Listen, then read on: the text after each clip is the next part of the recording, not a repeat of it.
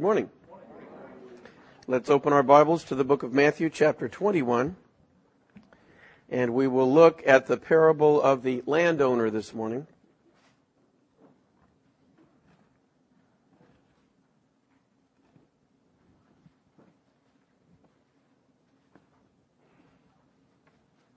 I love that hymn. And you notice that the author of it talked about trials and sorrows and being buffeted. Yeah, Christians have sorrows. Christians get buffeted. They cry. But, as he said in that hymn, we remember that Jesus Christ shed his blood for our sins, and that's permanent. That's forever. And that's the difference between someone who knows Jesus and someone who doesn't. So let me recommend him to you if you don't know him.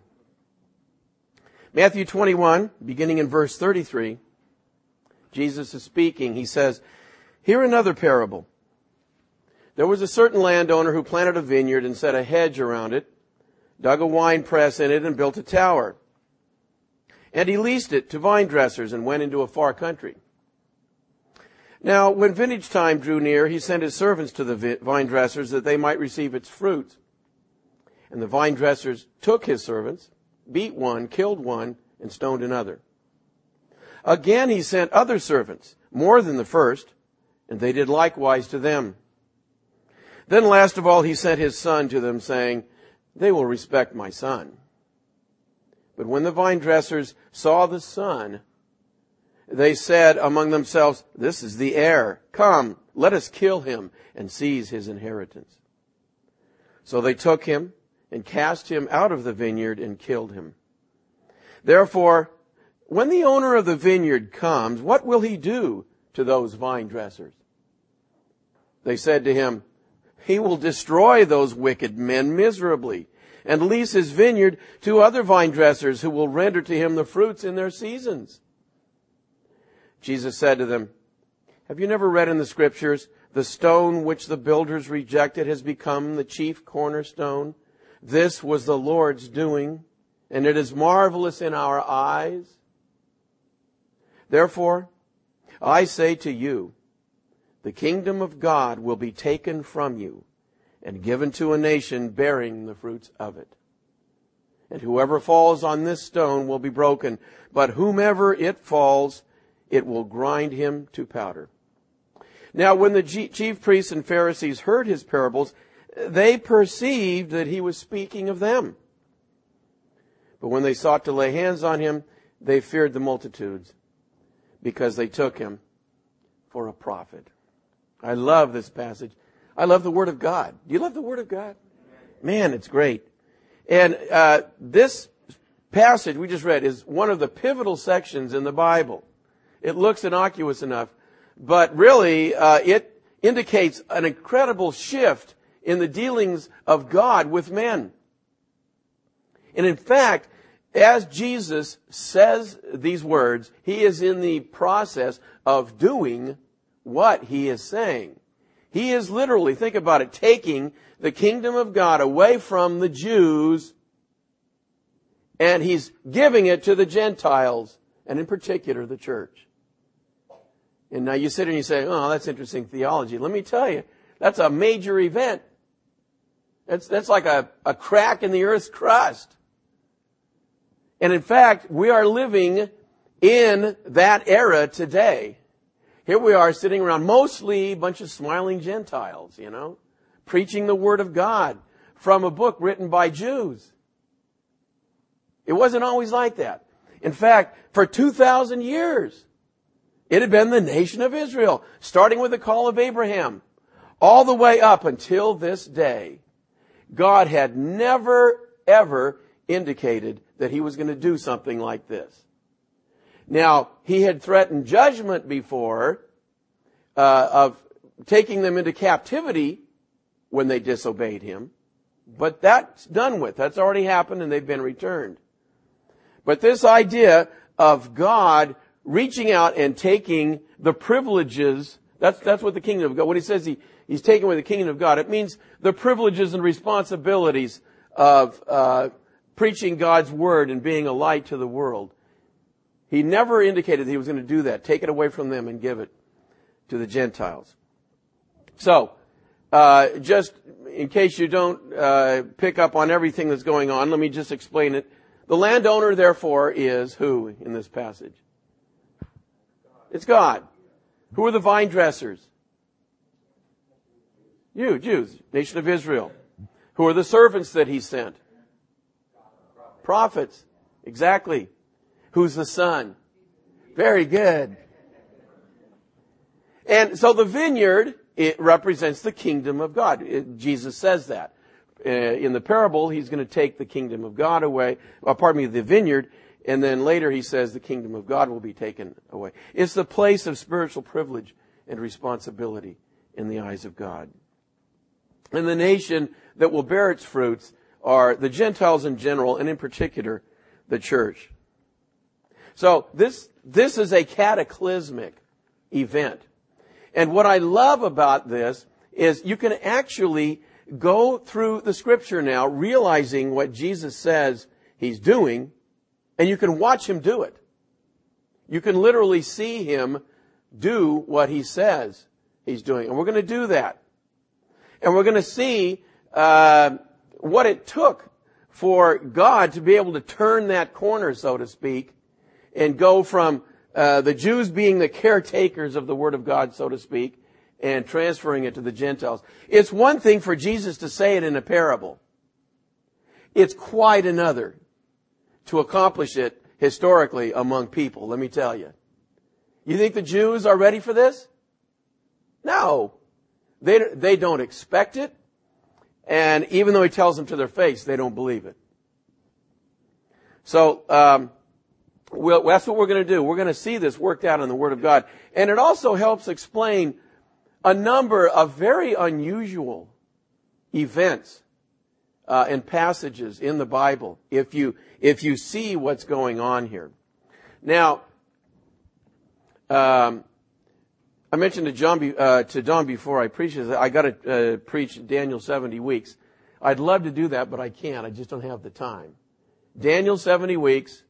It has its roots in 4 verses in the book of Daniel. Daniel chapter 9, verses 24 through 27. Another one of the most remarkable passages in the Bible, because it predicts to the day that Jesus will come riding into Jerusalem on that donkey. Isn't that great? And, for the longest time, infidels, unbelievers, love to say, oh, Daniel, forget it. That's not a valid prophecy. It was written 100 years after Jesus. Until they found the Dead Sea Scrolls. And they found that it was written 100 years before Jesus. Same thing with Isaiah 53. They said that about Isaiah. And then they found this beautiful leather ram skin scroll of Isaiah. And there you can read it right there. Written 200 years before Jesus. He was bruised for our iniquities. Right there. So let me just say, I'm going to summarize the 70 weeks of Daniel in a few sentences here.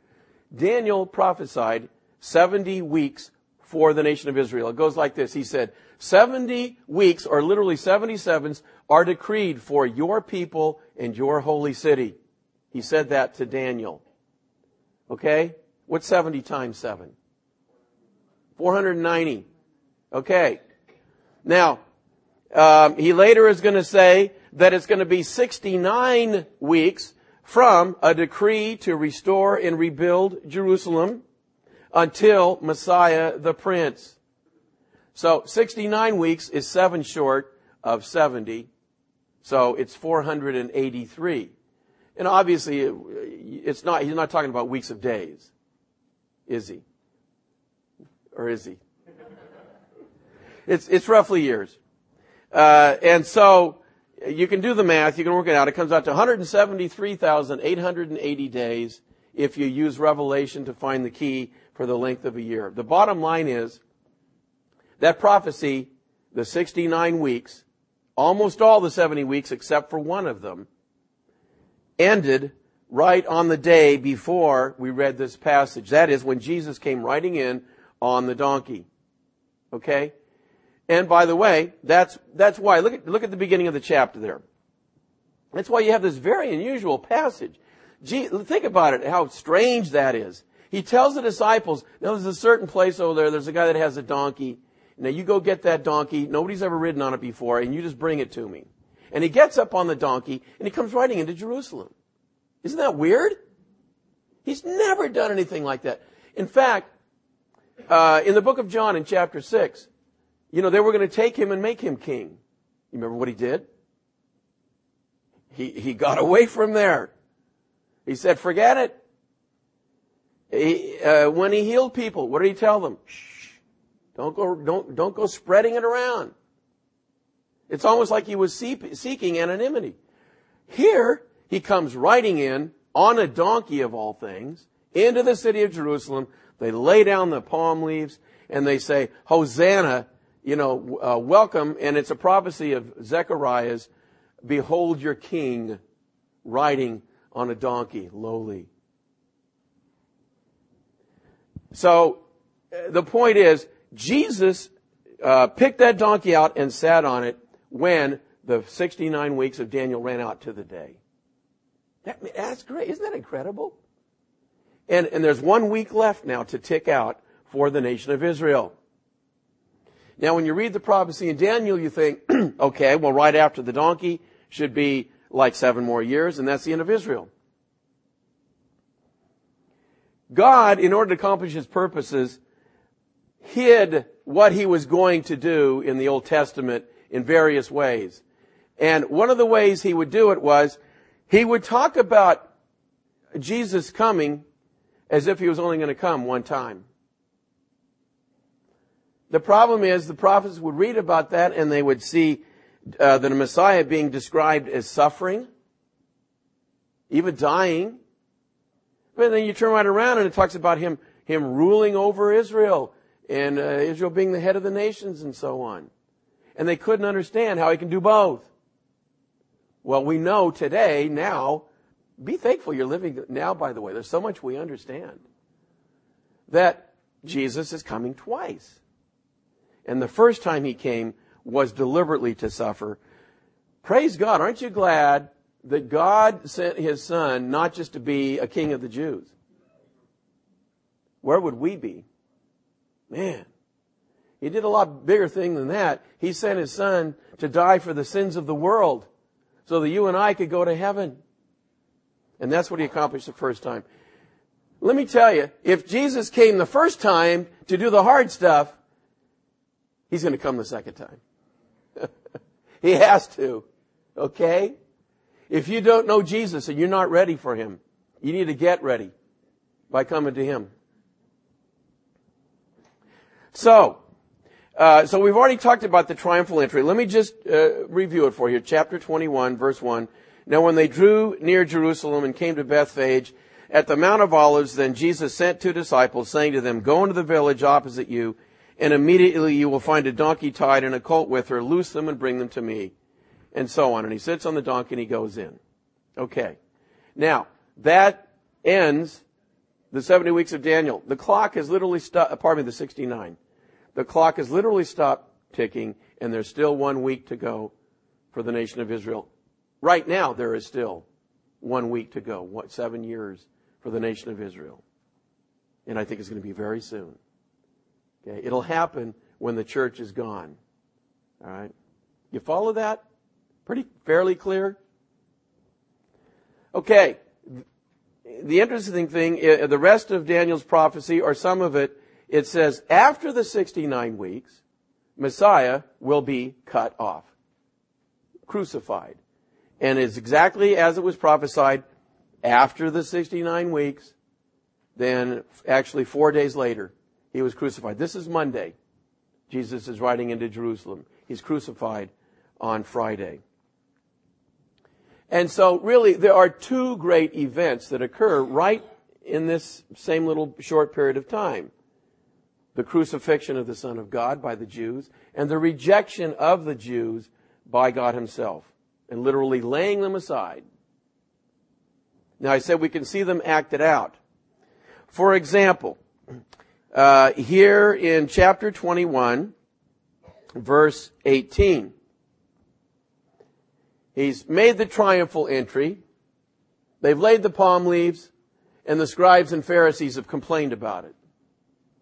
They don't like the idea that Jesus came riding in and the people said things like this. He left them in verse 17, went out of the city, and now here's another one of those really strange events. Verse 18, now in the morning as he returned to the city, he was hungry. And seeing a fig tree by the road, he came to it and found nothing on it but leaves, and said to it, let no fruit grow on you ever again. Immediately the fig tree withered away. And when the disciples saw it, they marveled, saying, how did the fig tree wither away so soon? And he goes on to explain about if they had faith, they could do the same thing. Okay, so here's Jesus going around killing fig trees. Does that sound like the Jesus you know? I mean, for an ordinary behavior?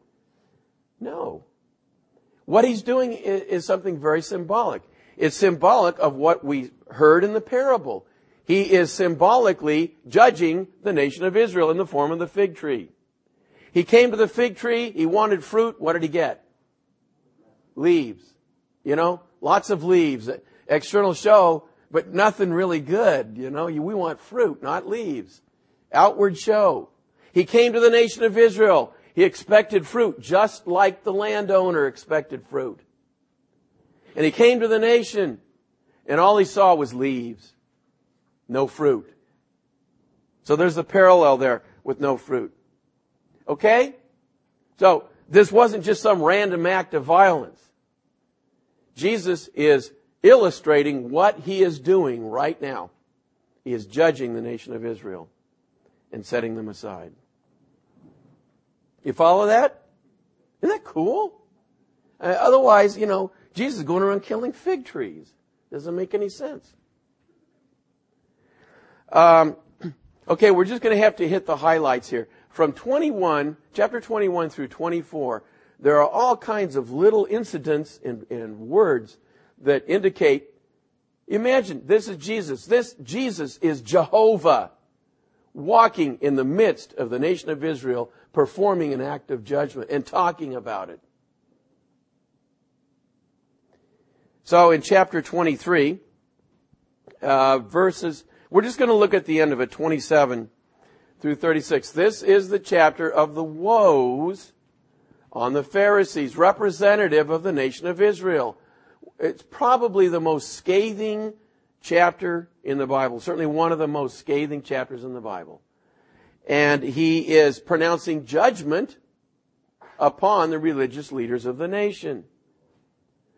We'll just begin reading in verse 27. He says, woe to you, scribes and Pharisees, hypocrites! For you are like whitewashed tombs, which indeed appear beautiful outwardly, but inside are full of dead men's bones and all uncleanness. Even so, you also outwardly appear righteous to men, but inside you are full of hypocrisy and lawlessness. Woe to you, scribes and Pharisees, hypocrites, because you build the tombs of the prophets and adorn the monuments of the righteous and say, if we had lived in the days of our fathers, we would not have been partakers with them in the blood of the prophets. Therefore you are witnesses against yourselves that you are sons of those who murdered the prophets. Fill up then the measure of your father's guilt. Serpents, brood of vipers, how can you escape the condemnation of hell? Therefore indeed I send you prophets, wise men and scribes. Some of them you will kill and crucify, and some of them you will scourge in your synagogues and persecute from city to city, that on you may come all the righteous blood shed on the earth, from the blood of righteous Abel to the blood of Zechariah, son of Berechiah, whom you murdered between the temple and the altar. Assuredly I say to you, all these things will come upon this generation. Wow. I'll tell you, my ears are burning after that. But it's Jesus acting out, as I said, what he said he was doing. He is judging the nation. Notice his mention again of the killing of the prophets. Remember what was in the parable? The servants that were sent, that the vine dressers killed. It's still on his mind. He's reviewing the nation's history. Isaiah is reputed to have been put into a hollow tree, and they cut it in half with him inside. They killed the prophets in brutal ways, rejected them. And it's just remarkable. Here we see him now as Jehovah, reviewing the history of this nation. And as he does so, his heart breaks. Look at verse 37. He's speaking now as God. And listen to the heart of God as it breaks. Oh, Jerusalem, Jerusalem, the one who kills the prophets and stones those who are sent to her. How often I wanted to gather your children together as a hen gathers her chicks under her wings, but you were not willing. See, your house is left to you desolate. For I say to you, you shall see me no more until you say, blessed is he who comes in the name of the Lord. Wow. In the midst of judgment, his heart still breaks as he reviews the history. And think about it, he's talking as God here, as he remembers the prophets that he sent as Jehovah and what they did. And he's saying, all during that time, how I wanted to hold you close to my heart, but you didn't want any part of it. And ends again in a firm statement of the judgment that he is performing. I say to you, you shall see me no more until you say, there's the word of hope, by the way, until. Remember what he said about the fig tree. He said, no fruit anymore. And it sounds like, the amillennialists and so many others of the Christian community out there, yeah, God's done with Israel, The church has replaced them permanently. And then they try to go back to the Old Testament and take all these thousands of promises literally to the nation of Israel and somehow try to spiritualize them and apply them to the church. And you read 10 of their commentators for a passage and you get 10 different meanings for it. Those are literal promises which will be fulfilled until you say, blessed is he who comes in the name of the Lord. So when he says you won't see me, of course they're going to see him. They're going to see him the next 4 days. But they're not going to see him. They refuse to see him as their Messiah, and so they will not see him as their Messiah until that day.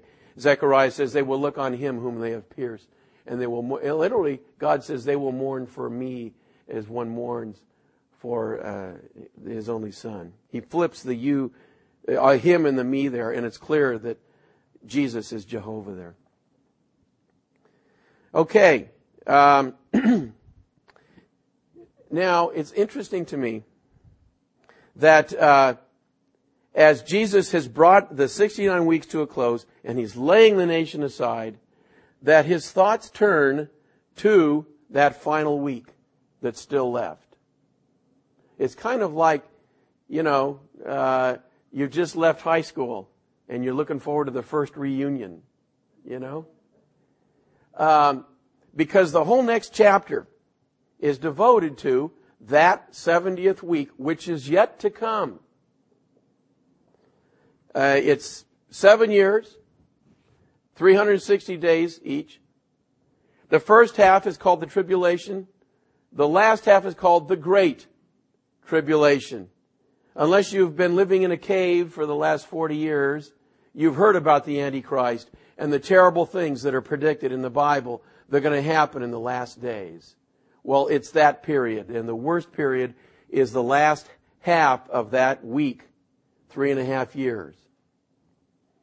And so it's like Jesus is still thinking about those 70 weeks as if they were contiguous. 69 and then that last week. And it's just incredible how the disciples set him up with a question. Because they're walking down Jerusalem and they come near the temple. And they say, oh, wow, look at these great buildings. And Jesus says there's not going to be one stone left on another, which happened in 70 A.D. And so listen to the question they ask him in verse 3 of chapter 24. They go out of the city, they get to the Mount of Olives, and they come to him privately and they say, tell us when these things will be.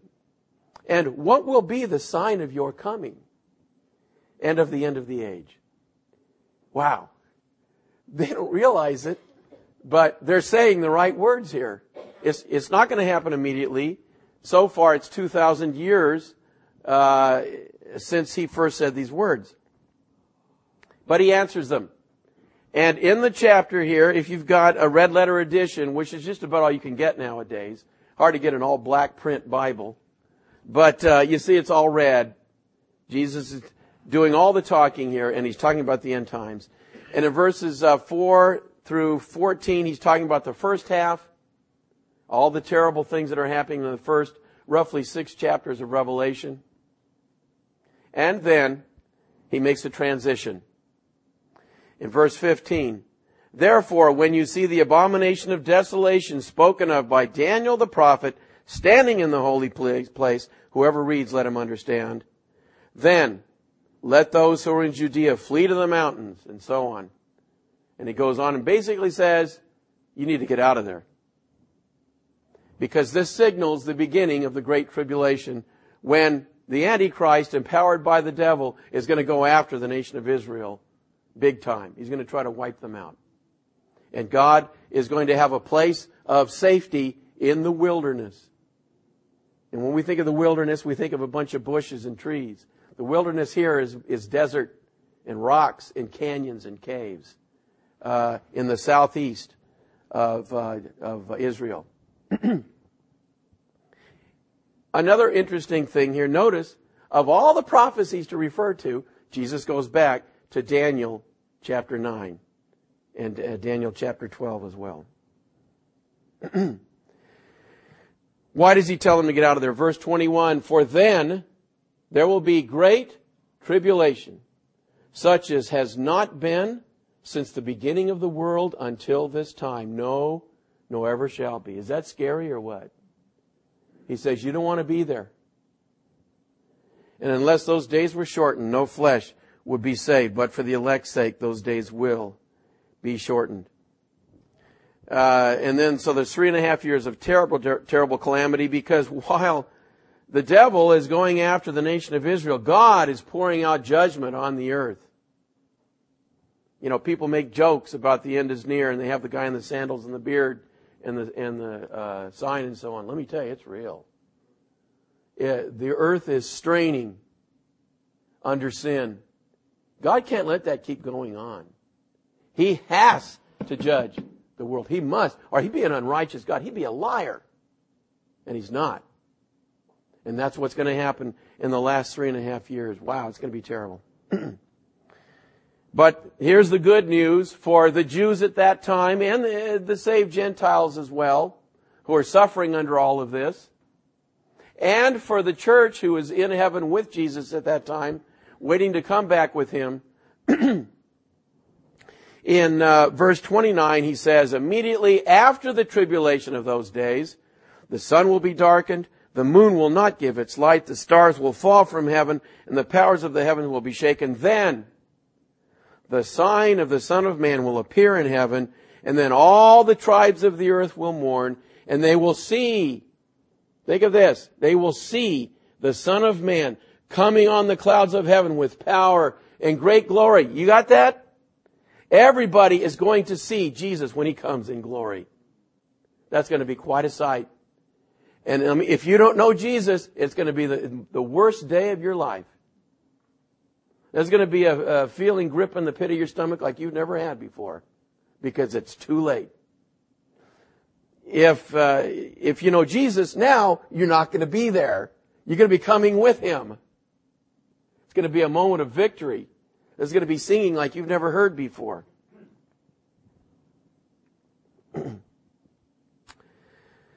Okay. I'd love to go on in Matthew, but we're already getting low on time. Just look at John chapter 12 real quick.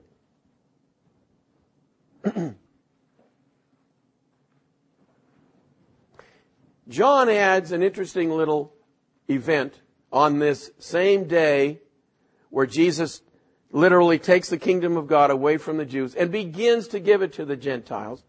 Really, the act of giving it to the Gentiles is going to take a while because the Jews aren't going to accept it. And in the early church, how many Gentiles were saved on the day of Pentecost? None that I know of. The early church was all Jews. But here we are today, in this local church anyway, basically all Gentiles. How do we get from there to here? It wasn't easy. And we'll see how it worked out. But here's another event. On the day when Jesus rode into Jerusalem on the donkey, it's the same day here in John 12. And it's a very interesting episode. Verse 20. Now there were certain Greeks among those who came up to worship at the feast. These guys are Gentiles. Greeks. Then they came to Philip, who was from Bethsaida of Galilee, and asked him, saying, Sir, we wish to see Jesus. Philip came and told Andrew. And in turn, Andrew and Philip told Jesus. They're going, I don't think so. These guys are Gentiles. We better go ask the Lord. What should we do here? Listen to Jesus' response. But Jesus answered them, saying, notice, what Jesus says here is in response to their request to let these Gentiles see him. The hour has come that the Son of Man should be glorified. Most assuredly, I say to you, unless a grain of wheat falls into the ground and dies, it remains alone. But if it dies, it produces much grain. How does that answer their question? Is there any connection? There's a big connection. This appearance of the Gentiles requesting to see Jesus it's like a signal. It's indicating afresh that God is turning from the Jews to the Gentiles. And by the Gentiles coming and demonstrating an interest, it's just foreshadowing now the future for the next 2,000 years of the Gentiles being in the center of God's dealings. By the way, you want a little Bible study? Go through the book of John. This phrase, the hour has come, is unique in that before this point, it's like a half a dozen times where Jesus keeps saying, my hour has not yet come. In fact, it starts in chapter 2 at Cana of Galilee, when Mary comes to him and says they have a problem. They ran out of wine. And he says, my hour has not yet come. And he says that over and over through the Gospel of John. Until this moment when the Gentiles come and request an interview. It's signaling his crucifixion and the rejection of the nation of Israel. They're one and the same event. Okay. Well, that's all well and good. Jesus is laying the nation of Israel aside and turning to the Gentiles now. And here we've been for 2,000 years. By the way, that's very interesting to me. And we're not going to predict dates here. Okay, so relax. But it is interesting that the nation of Israel, starting with the call of Abraham until the rejection here in about 33 AD, it's almost exactly 2,000 years. You know how long the church has been around? 2,000 years. If God is an equal opportunity employer, I'll tell you, and forget the 2,000 years, just with the signs of the strain on the world right now, we can't go much longer until Jesus snatches away the church and starts that last 7 years ticking. I'll tell you. I keep waking up every day thinking, man, this has got to be the day Jesus is coming. And then, praise God, after the 7 years, we'll have another 1,000 years, this time with Jesus ruling. Oh, man, that's going to be so sweet. Can you imagine Jesus ruling over the earth? Yeah, it's heaven on earth. Okay, so if we had hours, we could go through watching God trying to turn the corner of taking the kingdom of God away from the Jews and giving it to the Gentiles via the church. But we'll just look at one passage and mention others, and it's with Peter, of course. Peter is always the great example of things. Chapter 10. Until this point, here we are, 10 chapters into the book of Acts. God has turned the corner, but Israel hasn't. The Jews haven't. The church at this point is all Jewish. No Gentiles. That's the way it's always been. Gentiles are unclean. For 2,000 years, the word for them is dogs. All right? And so, God starts with good old Peter. to break the ice. Beginning in verse 28. This is Acts chapter 10, verse 28. Peter is, I think he's at Joppa.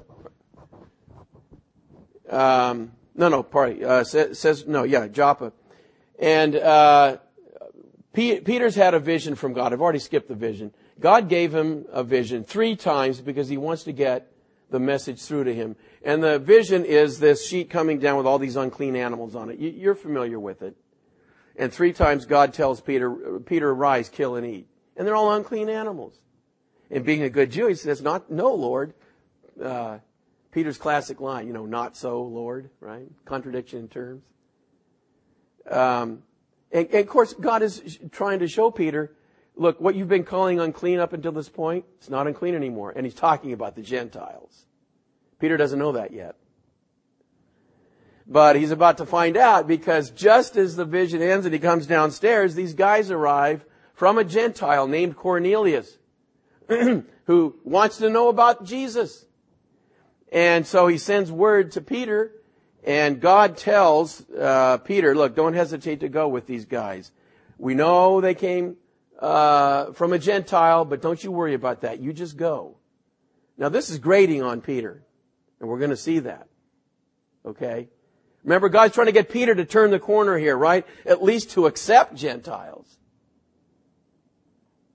So, verse 28, Peter gets there to Cornelius' house, and I can just see it, Cornelius has got his whole family. Peter, the great apostle, is coming today. I want everybody to pay attention while he speaks. Before he says anything, verse 28, Peter says, you know how unlawful it is for a Jewish man to keep company with or go to one of another nation. He's reminding Cornelius, I shouldn't be here. You see that? But God has shown me that I should not call any man common or unclean. Now, just because Peter says those words doesn't mean he's not continuing to struggle with this. He's just like us. Okay? Wouldn't it be nice if we learned our lessons once? People wonder, why does Jesus repeat himself about certain subjects in the Gospels? That's because we need to hear it again. Well, so he reminds Cornelius, before he does anything, I shouldn't be here, okay, but here I am because God sent me. And he begins to preach Christ. He gets to the punchline, which is, if you believe in him, your sins are forgiven, in verse 43. Then, verse 44, while Peter was still speaking these words, the Holy Spirit fell upon all those who heard the word. They were saved. That's the mark of salvation. Ephesians 1, we receive the Holy Spirit the moment we believed. Now, did they see the Holy Spirit falling on them? No.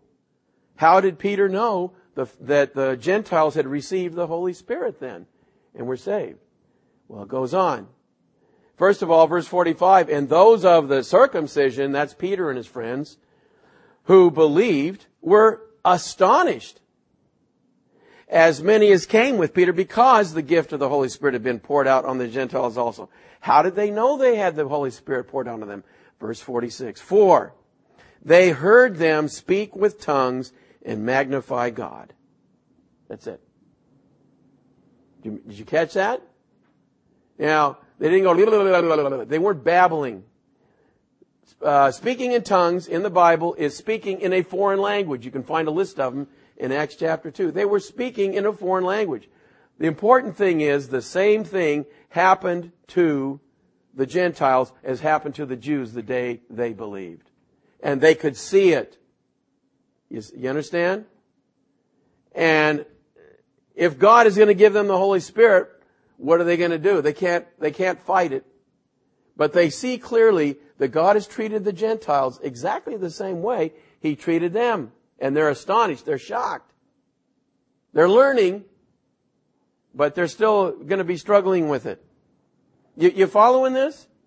Okay. Now, if we had time, Guys, when I've met with a guy, he knows that. It takes us about 5 or 6 days to go over all this stuff. One of the subjects we cover is speaking in tongues, because this is where it fits. It was a very unusual gift. It was a redundant gift. It was the same as prophecy, which is declaring the Word of God. Except that it was a cousin removed, because when someone spoke the Word of God in a foreign language, you had to have somebody who interpret. And that's why all over chapter 14, Paul says, look, better to prophesy. Speak in the language everybody understands. And then he says in that chapter that tongues were given as a sign to the Jews, as a sign of judgment to them. And in fact, after they'd gotten the message, that's why the gift itself died out. It was unnecessary. It was redundant. Prophecy, speaking the Word of God, was the primary gift that God gave. The verse he quotes in chapter 14 of 1 Corinthians, he says, with men of another language I will speak to these people. In Isaiah, which that is quoted from, God is speaking to the nation of Israel. And he's saying, when you get hauled off by Assyria into a foreign country, and you wake up hearing this language you don't understand, in this case Assyrian, you're going to know, I judged you. It's a reminder to you. Isn't that cool?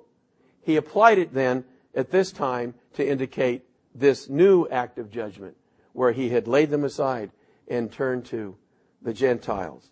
And that's what the gift was for. Of course, now, the Jews, when they heard this, the unsaved Jews just, ignored it. But it was useful too for the believing Jews like Peter when they heard this, because it was confirmation to them that these Gentiles were saved just like they were, and on the same footing as they were. Sort of. It's still going to take them a while. Well, Peter's not through. I wish you could imagine what it would be like to be in Peter's shoes at this time. He's got to go back now to Jerusalem and explain what he just did. He went to Gentiles. You understand? That's a no-no. Look at verse 3 of chapter 11. He comes to Jerusalem, and they come up to him and they say, you went into uncircumcised men and ate with them. What's wrong with you? And so Peter goes through the whole thing, the vision of the sheets and so on. And then, verse 17, at the end of his explanation, he says, if, therefore, God gave them the same gift, what's that?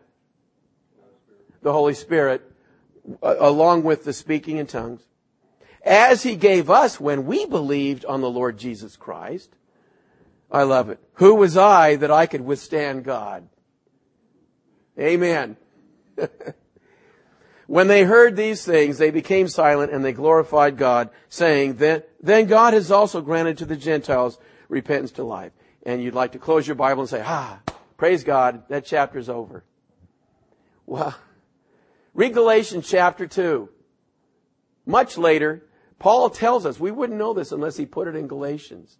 They were up eating a dinner at, I think it was Antioch.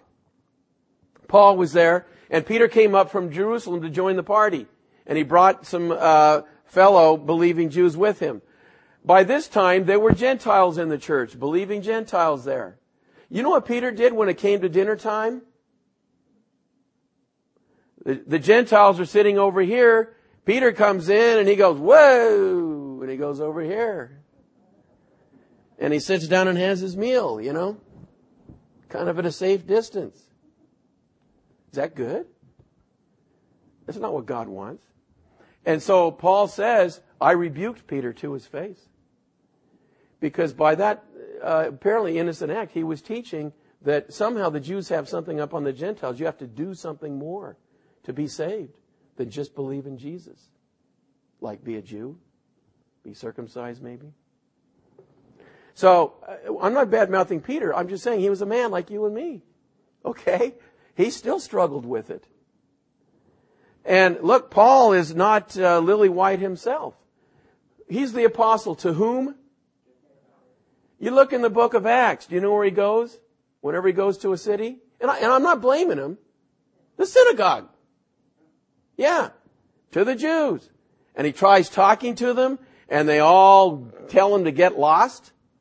And every time you see him saying, all right, okay, that's it. Now I'm going to the Gentiles. He turns right around and goes in the synagogue in the next city. And you know why? Read chapters 9, 10, 11 in Romans. His heart for his people was unbelievable. He just loved his people so much. He couldn't go anywhere else. And so he was constantly going back to the Jews. Well, what's it going to take for God to be able to really do what Jesus said he was doing back there in the parable we started with? How's he going to get there? This is the way he's going to get there. By revealing, inspiring a man of God to write it down and have it preserved in his word. And the main place it is, we're going to have to finish on this. I have tons of other stuff I'd like to give you, but just look at it, because every time I read this, it's in Ephesians chapter 2. It thrills me to no end. The way God talks about this incredible revolution in his dealing with mankind. This is Paul, the apostle to the Gentiles, writing about this very thing we've been talking about. Ephesians chapter 2, verse 11. Therefore, remember that you, once Gentiles in the flesh, who are called uncircumcision, by what is called the circumcision, made in the flesh by hands, that at that time you were without Christ, being aliens from the commonwealth of Israel, and strangers from the covenants of promise, having no hope, and without God in the world. But now, in Christ Jesus, you who once were far off have been brought near by the blood of Christ. For he himself is our peace, who has made both one. The both there is Jew and Gentile, you see. And has broken down the middle wall of separation. There was a literal wall that the Jews set up. In the temple, the men, Jewish men, could go to the inner court. They could get right up to the temple. The ladies could not go there. There was the court of the women, which was the next boundary outside. But outside that, there was a wall. And in fact, the archaeologists have found one in Capernaum that's still there, and it's got the engraving on it. Gentiles pass this point upon pain of death. If you were a seeking Gentile and you went to a place like that, you had to stop at that wall and you couldn't go any further. There was a literal wall of separation. Part of the problem of that was that in that very outer court, called the court of the Gentiles, is, guess what? That's where the money changers were. That's where all the bleating goats and the mooing oxen and whatever animals they had were kept to do all the trading. So you're a seeking Gentile, and that's as close as you can get, and you got all this noise and business going on. Jesus broke that down. It's all gone. And now, we and Jews who believe in Jesus Christ can go right on past that wall, the next one, into the temple, into the holy place, into the Holy of Holies. Isn't that great? And it was at a great price when Jesus died. That big veil that separated that inner place, representing the presence of God, that separated even the best of Jews, except for one man, from coming into the presence of God, was torn from top to bottom. And now we can go in. And Paul goes on to say that as he talks about this incredible thing that God has done. And we'll finish it up in chapter 3 here of Ephesians. For this reason, I, Paul, the prisoner of Christ Jesus, for you Gentiles, if indeed you have heard of the dispensation of the grace of God, which was given to me for you, how that by revelation. Don't use that word lightly. He's saying God spoke to me and showed me this. He made known to me the mystery, something that was hidden before, as I have briefly written already, by which, when you read, you may understand my knowledge in the mystery of Christ, which in other ages was not made known to the sons of men. Nobody knew God was going to do this. As it has now been revealed by the Spirit to His holy apostles and prophets. I got this framed in red in my Bible with a red pen. That the Gentiles should be fellow heirs of the same body and partakers of His promise in Christ through the gospel. Amen. Those are earth-shattering words. And we're enjoying it today because of the grace of God. Praise His name. Let's pray. Father, we thank You for Your word. We thank You that Your ways are not our ways. That Your thoughts are not our thoughts. As high as the heaven is above the earth, so are Your ways above our ways, and Your thoughts above our thoughts. It looked for the longest time that all You were going to do was to send a Jewish king to rule over that nation. We praise You, Lord, that Your plan was much greater than that. But You sent a Savior to die for our sins, to die for my sins. And now we can look forward to eternity with You and with Him. We pray if there's anyone here who doesn't know the Lord Jesus Christ, that this would be the day that they come to Him, that they would not wait until it's too late. We ask it in Jesus' name. Amen.